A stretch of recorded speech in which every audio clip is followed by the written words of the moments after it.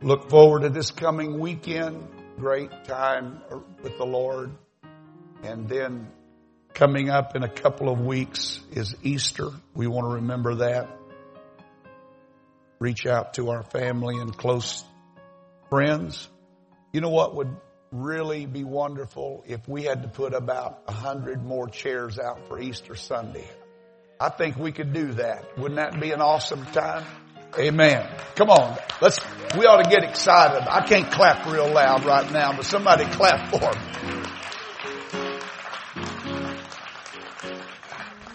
My wife's threatening me, so I'm going to have to preach with my left hand in my pocket. If you look at me and you see that, it's not an attitude of indifference. It's an attitude of obedience.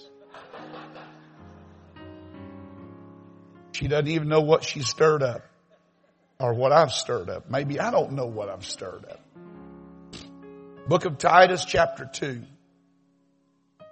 Titus, the second chapter, verse number 11.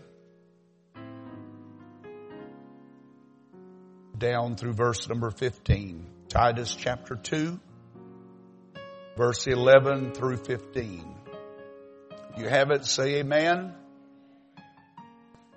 If not, lift up thine eyes. Behold. For the grace of God that bringeth salvation hath appeared to all men, teaching us that denying ungodliness and worldly lust, we should live soberly, righteously, and godly in this present world. I love that terminology. I hope that we can understand that before we leave. Verse 13, looking for that blessed hope and the glorious appearing of the great God and our Savior Jesus Christ, who gave himself for us that he might redeem us from all iniquity, purify unto himself a peculiar people, not weird, but set apart. Amen. Selected. You're selected by him. Peculiar. Zealous of good works. These things speak and exhort and rebuke with all authority. Let no man despise thee. Everybody said amen. I want to talk to you for a few moments tonight about the education of a child of God.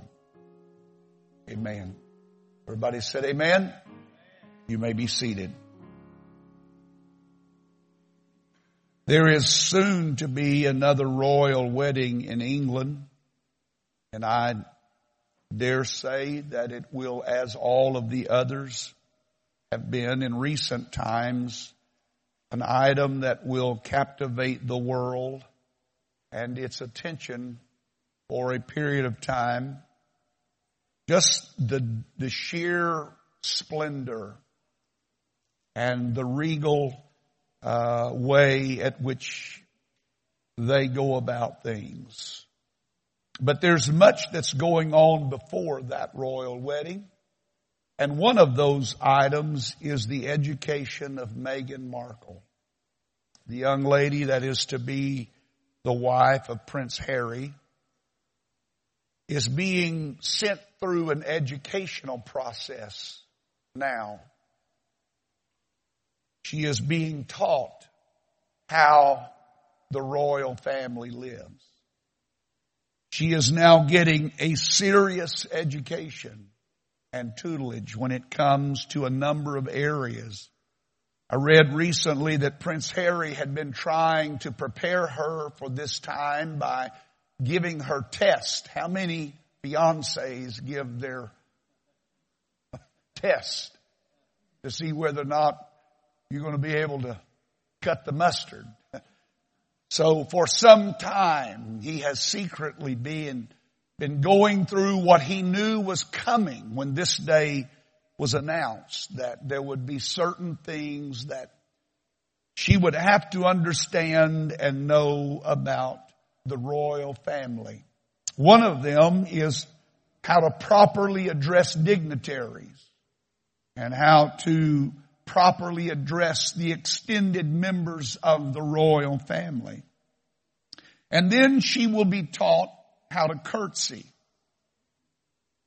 And not only how to curtsy, but the list of royalty to which she is expected to curtsy.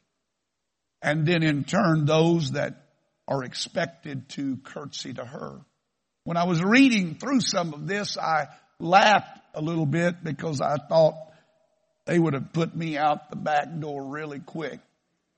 Because I would be bowing when I would need to be standing, and I would be standing. A certain person is in. There are so many little nuances. If a certain person is in the room, then they bow to her. But if there's one alone, then she curtsies to them. And all of it's part of the royal family. Amen. The royal family. Her tableside manners will be going over. She will be taught proper etiquette when it comes to eating at the royal table. Dinners and affairs that she will be a part of, and how she will be expected to conduct herself. You don't tuck your napkin in at a royal dinner, just so you know if you ever get invited. Don't stuff it in underneath your collar. There are certain protocols that are expected, and so she is being educated now in those ways. She is going to learn the rules of the house. There are certain protocols that are still expected. There are expectations in her life that are going to surpass any other demand that life would make upon her. Whatever else she might think, she is subjugating that to the fact that she is now going to be part of the royal family. Now, I doubt very seriously if she likes curtsying or bowing or some of the other little nuances that she's going to have to be mindful of, but understanding who she is, she submits herself to that role as part of the royal family. And one of the rules of the royal family are that there are no selfies with royalty. Now that would probably derail about 99.99% of our social structure right now. But there's no, you don't take selfies with the royal family. That was just one little minor thing that I noted. She will also have to brush up on her British history. A very short period of time, she will have to learn all there is to know about being a British citizen. Not only that, but she will take a 24-question test regarding several serious historical facts, dates, figures, all just to be a part of the royal family. 36-year-old will also get a crash course on royal fashion, what she should and should not wear.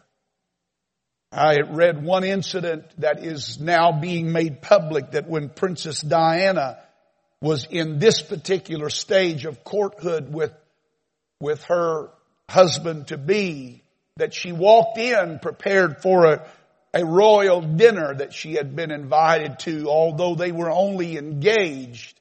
She came in a full black dress, beautifully designed by one of the top designers of England. And she was so proud of her dress. It was so beautiful on her. And when she walked in, her husband-to-be looked at her and said, "Are you planning on wearing that?" She was introduced to royal attire. There are things you do and do not wear. There are ways you dress and you do not dress, because you are now part of the royal family. Now, I'm sure that knowing Meghan Markle's background and knowing where she came as a model, as just an actress from Hollywood, perhaps a model, there are certain things that are going to go against her natural leanings and inclination. There's going to be things that no doubt will rub her the wrong way. There will be some things that she will want to know why in the world is it important that I do that. But I doubt if she's willing to give up the privilege of being part of the royal family just because she doesn't understand why you don't wear that, or you don't eat that, or you don't say that, or you do this or you don't do that. Because she wants to be part of the royal family. Man. There's a lot of things about the royal family that are unique only to them.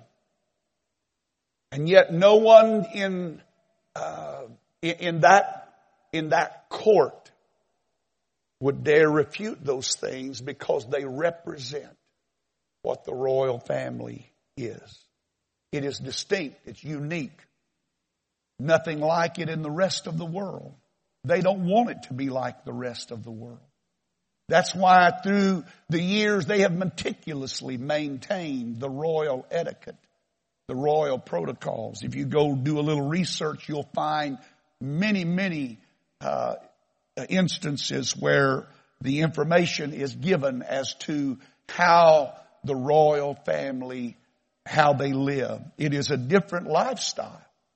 It is a life that takes over their life. And the things that they might once would have done, now that they are part of the royal family, they don't do those things. They refrain from that. All just to be part of a human royal family. I would dare say if any young lady from our church had the privilege of being married into royalty, I doubt very many of us would turn that down. Even with all its restrictions. Even with all the do's and don'ts and the cans and can'ts. Just being a part of that family is enough in itself. And so any of us would probably subjugate our own desire for the greater good of the royal family. Now, Paul's purpose in writing the letters of the New Testament, in my estimation, was to introduce these new creatures, these born-again believers, to the royal family of heaven, the family of God. And if you read Paul's writings and the letters to the Corinthian church, he addresses and deals with a lot of problems, but I don't like to use the word problem. He was addressing issues that pertain to the royal family. And that as a child of the King of Kings, you shouldn't behave that way. You shouldn't act that way. You shouldn't talk that way. You shouldn't dress that way. You need to remember who you are. You're a child of the King. Amen.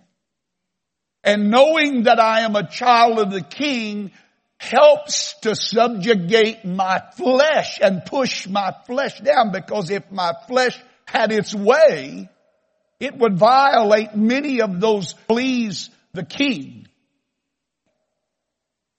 But because I want to please the King, because I want Him to say, well done, thou good and faithful servant, I do not mind subjugating my flesh to a higher purpose of the royal law. What it means to be in Christ Jesus. In Christ Jesus. That experience of what it means to be a part of the family of God comes with certain requirements. It comes with certain expectations. When Paul was writing to the church, he wrote of these things, but when writing to Titus, he wrote of very personal things. He deals with his role as a minister, his role in Crete, where he had been placed as part of the revival. And I may be wrong, but Titus, his background is not Jewish. He's a Greek. And I think most historians believe he was a product of the Antioch revival, or he was from that region. So he came into the church in the revival at Antioch, and Antioch that's a message all of its own. But now he has shown his desire to know the things of God, and he's risen in the eyes of Paul into a place where Paul can now use him, and he puts him in Crete, and he tells him that you need to set in order certain things, and he gives counsel to Titus concerning the selection of leaders and the qualifications of those who are going to be in leadership, all because they are now part of the royal family, the King of Kings and the Lord of Lords. And so he gives not only teachings about leadership, but different teachings regarding the ages and the classes of people that they are dealing with, and false teaching that would creep in or perhaps already had crept in. And then their duties to the government as it was at that time. And then he warns him against controversies. But right in the middle of all of that, Paul lays out one of the clearest pictures of the Christian life that you will find anywhere in Scripture. He speaks to us of the great family of God and what it is like to be a child of the King of Kings, and how it all happened, how it all came about. He speaks of the means that allowed us to be brought into this family. We were not born royalty. We were born aliens. We were born alienated from God, but something happened. Something called grace invaded our world, and grace opened a door that allowed us to come into and become part of the family of God. And that grace that has appeared to all men is an experience that we have all enjoyed, or at least I hope that we have all enjoyed. We're all a product of God's grace. Aren't you thankful for that tonight? The grace that was shed so abundantly upon us. We didn't deserve it. We didn't merit it. But God did something for us that we didn't deserve, to make us spirit. He poured out His Spirit in our hearts to make us part and parcel of His family. There are many things that have transpired in that experience. There are many things that have happened to my life because of that, and I am thankful for that. The grace of God is an amazing thing. I think for any of us, if we spend any time considering the grace of God, we have to agree that it is nothing short of amazing. But there's a lot of misguided thinking about grace in our day. There's a lot of misguided thoughts when it comes to and concerns what grace is and what it does and what it's for. And we hear a lot about grace today, but what we hear seems to be, in my estimation, a counsel concerning just grace's triumph over the law, that we are no longer under the law.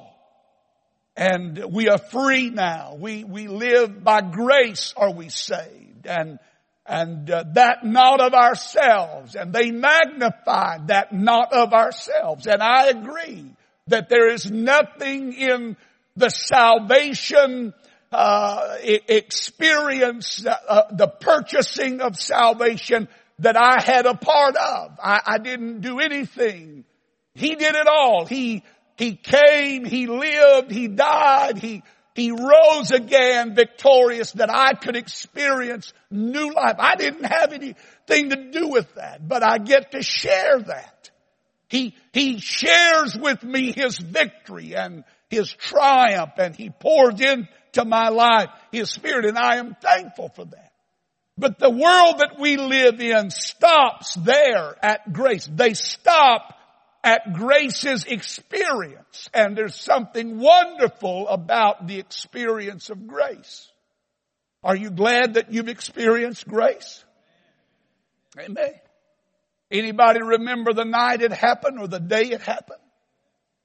When grace invaded your world, turned you around and you felt things and you experienced things that were out of this world. You try to describe it to people, they just look at you like, what are you talking about? That's how amazing grace is. But for many people today, they lack a full understanding of what grace really is. It's more than just an experience. Amen.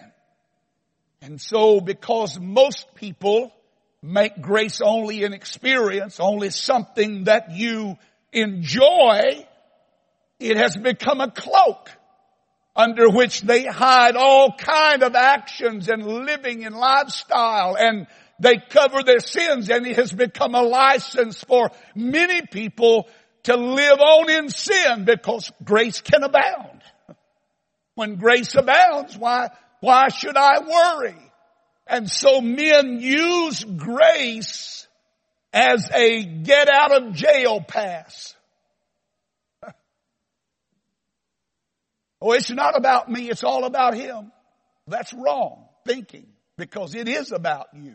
It is about me. There is an aspect of grace that involves experience. It is that experience of grace that totally transforms our thinking, our life. It turns us into new creatures or new creations in Christ Jesus. And that experience is a changing experience. Amen.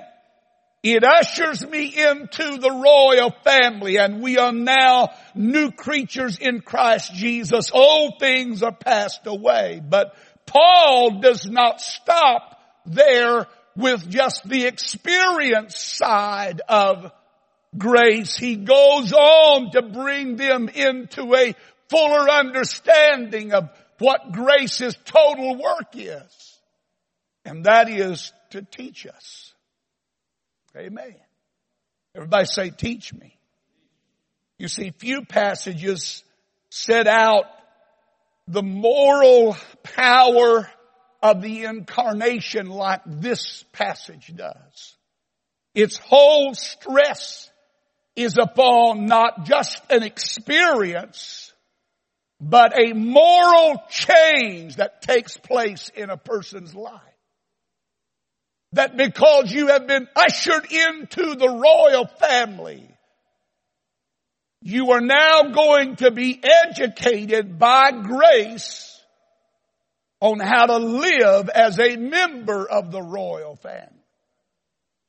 Now, the good part about this story is that if Meghan Markle does not learn the protocols of the royal family, I have a feeling that the royal mother can find a way to end that marriage or that courtship or that engagement. She has to learn before she's brought into the family. She has to learn all of this pre-family, what it means to be a part of the royal family. But he allows us to become a part of the family. And then he said, all right, now I'm going to teach you what it's like to be my child.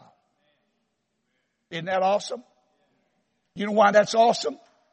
Because if he operated like the royal family of England, half of us or more than that we would never make it through the first grade. We'd flunk out of the first class. Because in our fleshly thinking, we're saying, you mean do what? You mean I can't say that? You mean I can't do that? You don't mean to tell me I can't go there? When I've been doing that all of my life, I've been acting like that up until now. And so she's having to learn all these things now so she can be brought in and she can truly function as a royal. But he doesn't do it that way. He said, you know what? I know you're not going to get this until you get me, so I'm going to give you me so you can get this. Hallelujah. Amen. And so He pours His Spirit into us while we were yet sinners. While we were yet sinners, Christ died for us.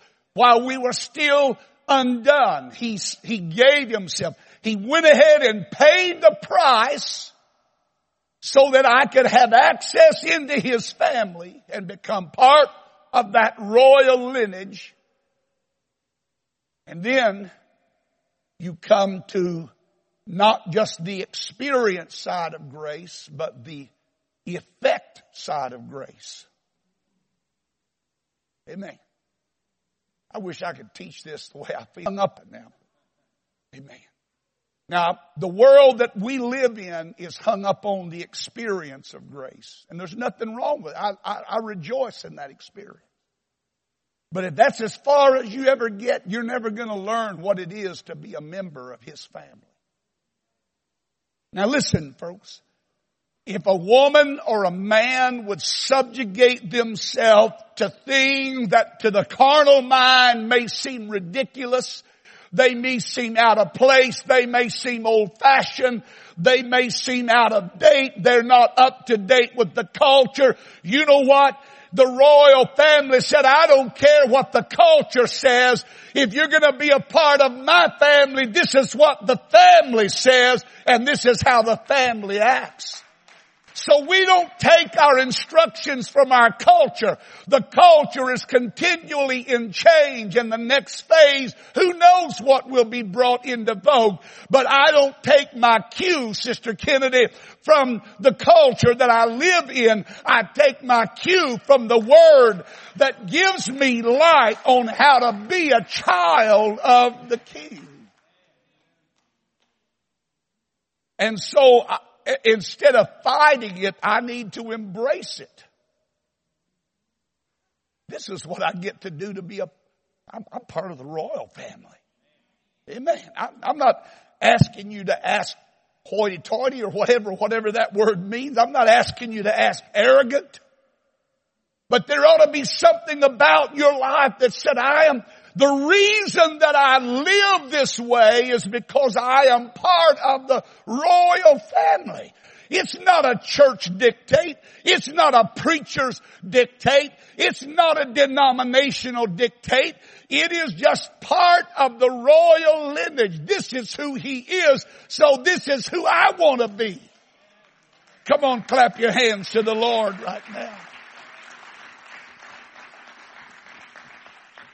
And so the second aspect of grace beyond experience is effect. It is the effect that grace should have on my life. And grace moves me to another level of living. It becomes my teacher. It becomes my instructor in the ways of the royal family. And everything in this book are the rules of the family. Don't hate me.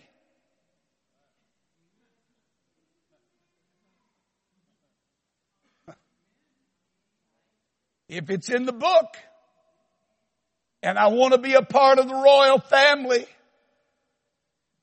and there's a reason for it. He doesn't ask things of me that are harmful or hurtful.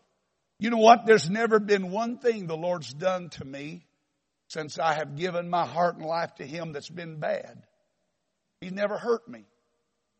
Everything He's ever done for me when I've submitted to it has brought me to a better place. Now, I can't tell you that I've come willingly a few times. I bucked and kicked just like everybody else. But somewhere down the line, I come to a point where I realize He was doing this for my good. He wasn't trying to kill me. He was trying to help me live. He was trying to help me find a new level of living. Amen. And so it speaks of the disciplining process to correct inherent ugliness in the human heart.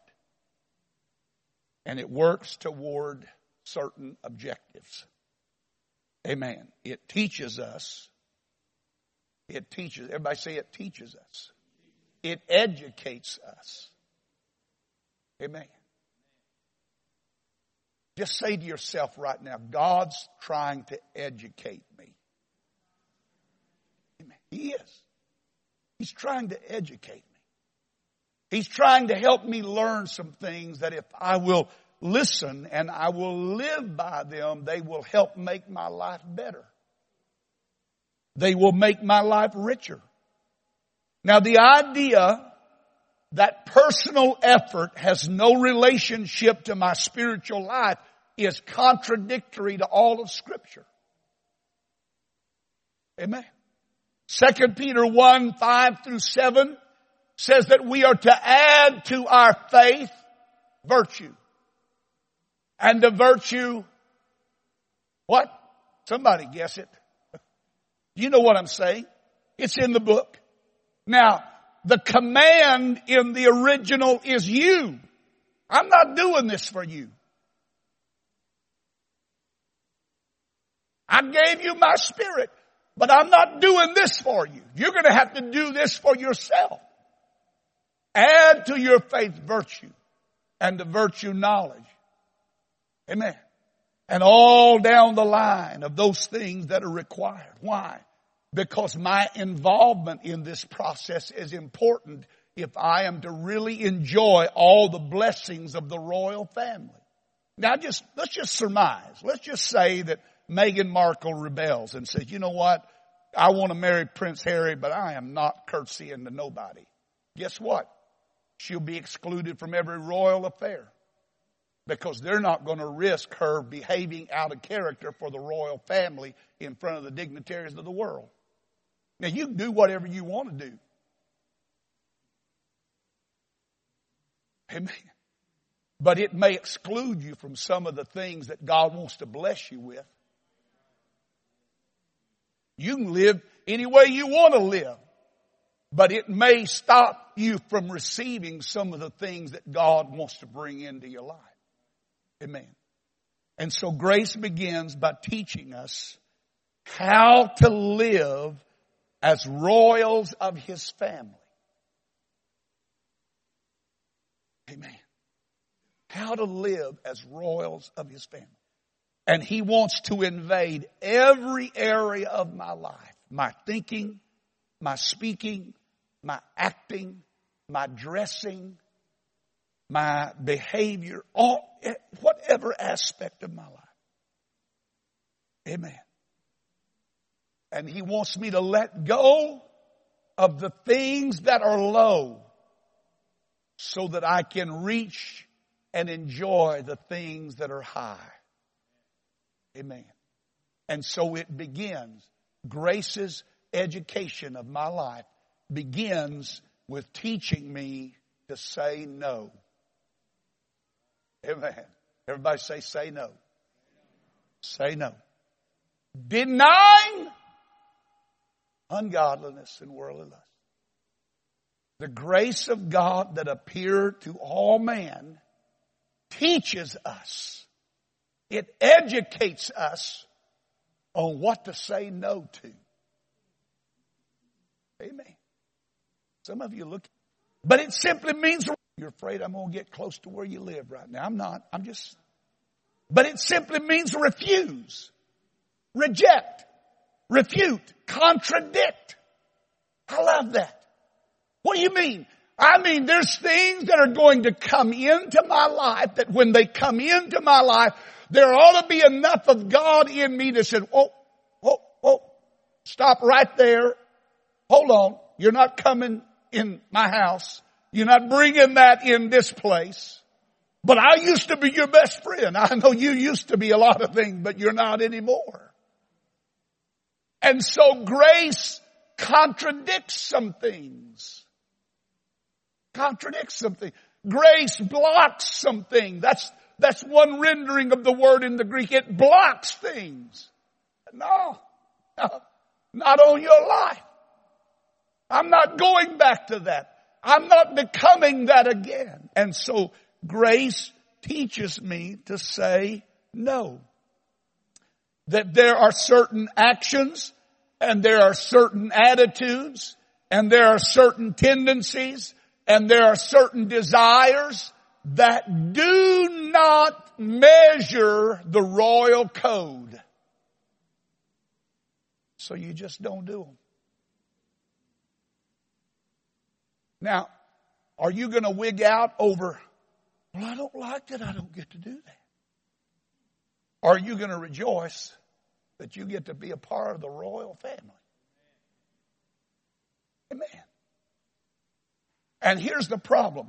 Too many people spend all their life fighting what God's trying to help bring them to a better place with, because their flesh doesn't like it. Their carnality doesn't. I will be honest with you tonight, too honest, but my carnality loves to gossip. Oh, come on, that halo's getting too high right now. Pull it down a little bit. You're blinding me. Come on. My carnality, it loves to hear a little juicy story. Did you know? Antenna perks up.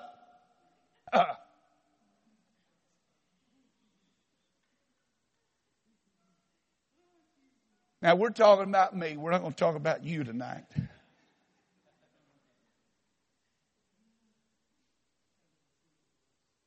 And there's things about me that, if you really knew, probably would make you think the less of me. Because my flesh is just like your flesh. There's just some things, man, it wants to be free. But when my flesh is free, I am bound. I become I become a prisoner to habits, and I become a prisoner for ways of reacting, and a tongue that cannot be controlled. And so the first effect of grace on me should be to teach me how to live and act and talk and dress and behave as a part of the royal family. Say no. First of all, to yourself. Because if you'll say no to yourself, that no will close the door to a lot of other things that will come creeping in if you ever say yes. Or if you just don't answer. If you just say, well, I don't know. Just say no. Amen. Everybody say no. You shouldn't do that. You shouldn't act like that. There ought to be something in us that is related to the Holy Ghost. Still, there should be enough of that in us, hopefully, that even when our flesh acts out, there ought to be something in us that speaks up and says, hold on a second. That's not how a child of God acts. That's not how a child of God speaks. And it ought to cause something to smite our hearts so that we want to repent and say, oh God, forgive me for acting. Forgive me for saying that. Forgive me for thinking that, because that's not in character with your family. I need to say no to certain actions. I need to say no to certain leanings. I need to say no to certain desires. Amen. I may have done them before, but that didn't mean that they're right. And grace is teaching me. Now, as a child of the King, this is how we dress. This is how we behave. This is how we speak to one another. This is how we treat one another. Brotherly kindness. Amen. That's courtesying. That's giving the bow to your brother. You know what? If I could help our church, not just our church, but if I could help people in this one area, I believe revival would break out in every church. And that is, just give your brother or sister the benefit of the doubt. Quit being so stinking critical. I knew they was going to do that. I knew it. I saw it. I saw it in them. It's amazing how many people think that they see things after the fact. rather than before the fact. But give them the benefit of the doubt. Make room for them. Amen. They don't have to be perfect in every way, but give room for them. One of grace's important roles is to teach me something about holiness. Personal holiness. First of all. Now we like to use holiness as a tool to beat over people's heads. And you're not living right. You're not doing right. You're not dressing right. Holiness is a spirit, first of all. It has to come into my inner being. And once it invades my inner being, it makes its way out to my outer being. But we try to skin them and scale them before we've ever got them filled with the Holy Ghost. Come on, folks. I'm not saying you do, but I'm just saying as a whole, as a church, our history has been, we try to disciple them before they're ever a disciple. Amen. Let grace teach them, and grace will teach them. You don't have to sit there with a rule book and every time they come to church say, 3 weeks. 3 weeks. I noticed 3 weeks. You're still acting like that? Come on, folks. Grace is still working. And hopefully it's still educated. And somewhere down the road, they're gonna get it. They're gonna hear it. They're gonna understand that being part of the royal family elevates my life to a different level. And because I'm at this level, there's things that I'm willing to do and that I will do because I am part of His family. Amen. Grace will educate me to the ways of God. Amen. You know what? I think probably 90% of our problems could be solved when we're facing a situation if we just ask ourselves a few questions. Could I do that with God here? Would I say that if God was right here present? Now He is, but in our mind we don't see Him, so we don't think He's there. But if He was there, we could visibly see God. Would we say that? Would we go there? Would we connect to that if God was sitting beside us? Amen. Amen. What are you talking? I'm talking about the effect side of grace, the part that nobody wants to talk about anymore. But it teaches us to deny ungodliness. I have tried all day long to find a proper definition for ungodliness. And it's one of those words that is it's just hard to find the best definition. But this is what I just dissected it. Ungodliness is godless living. It's living, extracting God. That's ungodliness. And I know there's a more sophisticated experience. But basically, ungodliness is the lack of influence of God over my life, my spirit, my actions, my speech, my desires. Ungodliness. Worldly lust. Worldly lusts are sinful pleasures, but more than that, perhaps its best definition is short-sightedness. It is living only for the moment. It is living without eternity in mind. It is living without understanding. I'm going through a process of being trained and taught how to be a member of the royal family. Amen. And so, short-sightedness is when you just begin to live for the moment. Amen. The world says when it feels good, do it. Amen. And so grace teaches you not to live like that. It teaches you to judge your life not by the moment, but by eternity. Now think about that. What's this really going to matter? Not eternity from now, but just 5 years from now. Some of the stuff that we get bent out of shape about each other sometimes in a church, or somebody does something, somebody says something, people say things, do things, we get our feelings hurt, we get mad, we get warped, out of shape. But my question is, just stop for a moment and ask yourself, 5 years from now, what will that matter? You won't even remember it in 5 years.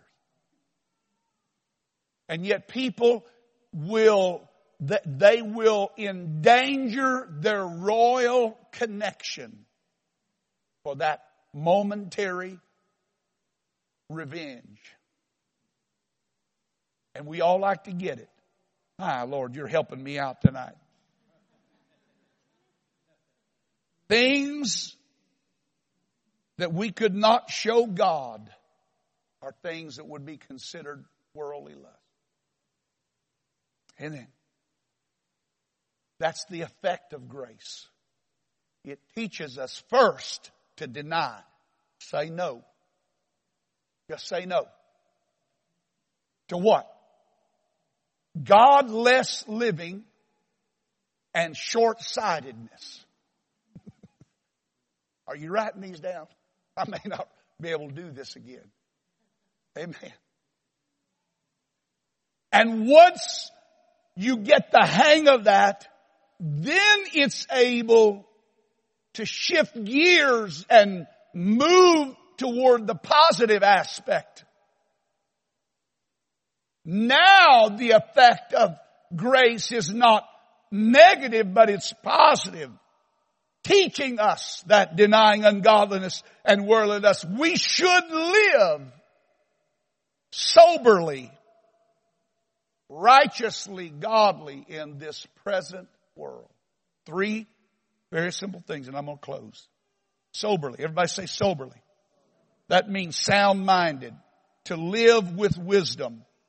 But more so, one translator said, it speaks of controlling yourself. Soberly. Controlling myself. Now, I'm the only one that has that chain to stop that reaction.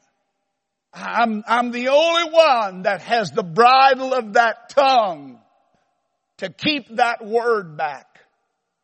I'm the only one that has the ability to not react in a certain way.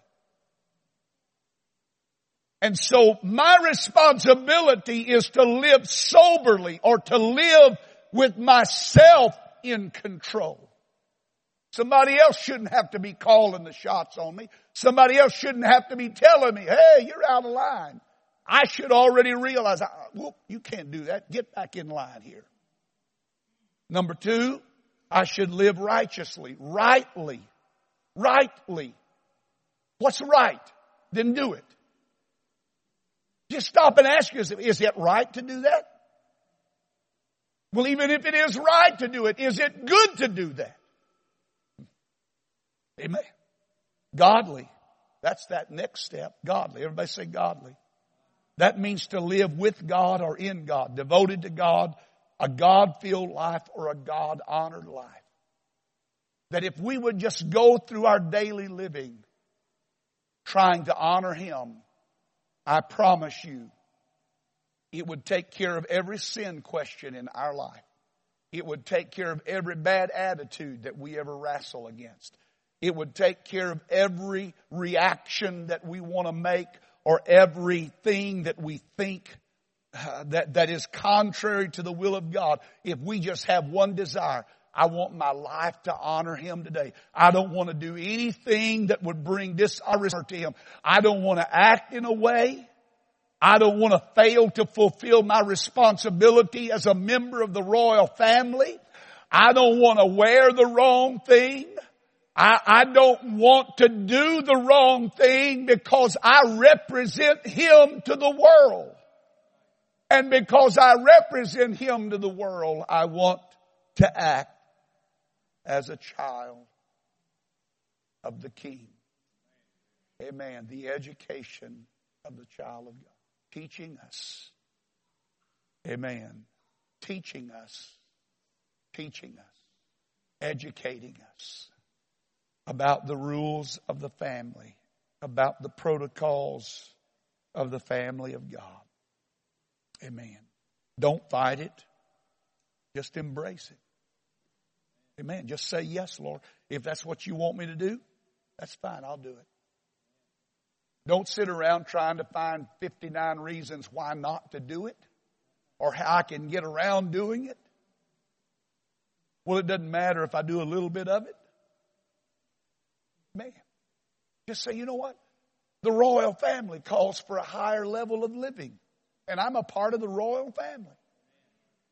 Now, if Meghan Markle will go through all of this abuse of herself just so she can be married to Prince Harry and gladly wear that title, why should we fight any expectations that God would have of us, that we would elevate our living so we'd be like him? Let's stand.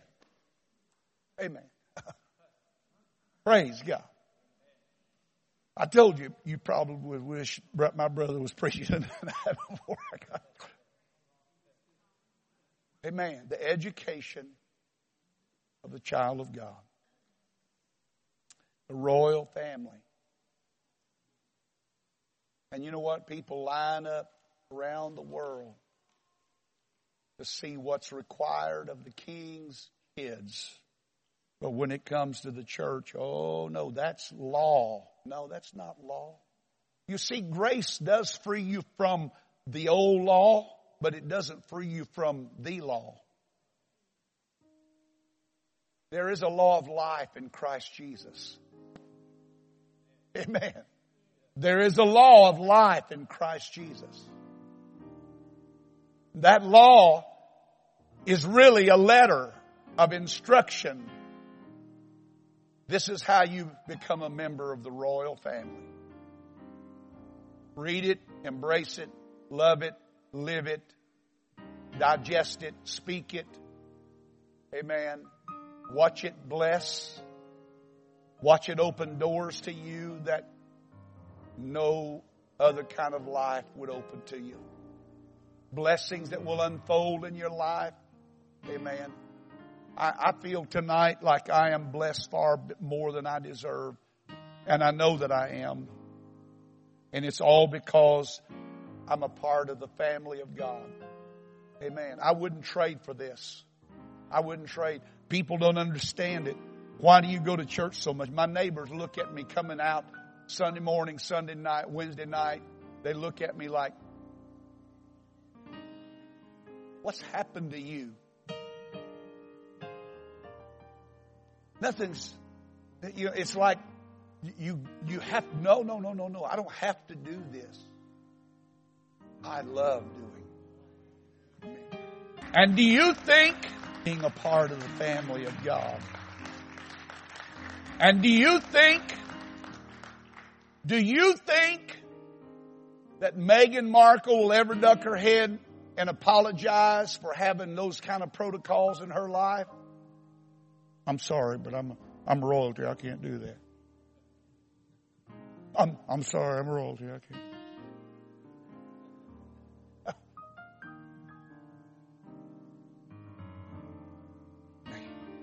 Not on your life.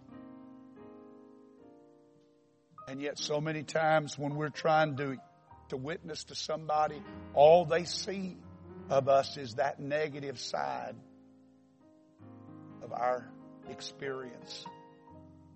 And what we have to do is find a way to show them, hey, if you ever get a taste of what it's like to be in the royal family,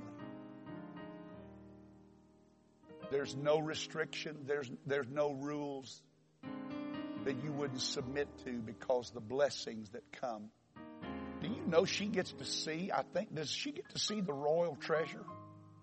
She has access to the royal treasure. My brother's seen part of it. I've never been there, but I'd love to go. She has access to that now that she's going to be a part of the family. You know what they say the worth of the royal family is right now? $1.9 billion. Just to maintain something that is strictly form and formality. They don't, really, as far as I know, they don't make laws for England. They don't have power over the judicial system. They might have influence, but they don't really have the power. It's just a royal figurehead that's been maintained through the years. And yet I've never seen Queen Elizabeth ever take the tuck head, if you know what that is, of being queen. When she comes out, everybody knows she's coming out. I mean, the bands are playing and people are standing at attention. That's the way it ought to be living for God. We don't need to duck our head and act like we're some third grade citizen. Hey, I'm a part of the family of God. I have the privilege of living an elevated life. I have a privilege of the access to the treasures of the King's house. All because of grace. Amen. Aren't you glad grace came into your life? And now grace is trying to teach us. Don't fight what grace is trying to do in your life. Go ahead. If it's trying to draw you close to Him, say yes. Let it draw you close to Him. If it's teaching you, you don't need that anymore, let go of that. Let go of it. Quit trying to hold on to stuff that God's trying to get you away from to get you to a better place. You won't need that stuff where you're going. Let's lift our hands and praise Him right now. Hallelujah. Hallelujah. Hallelujah. Hallelujah.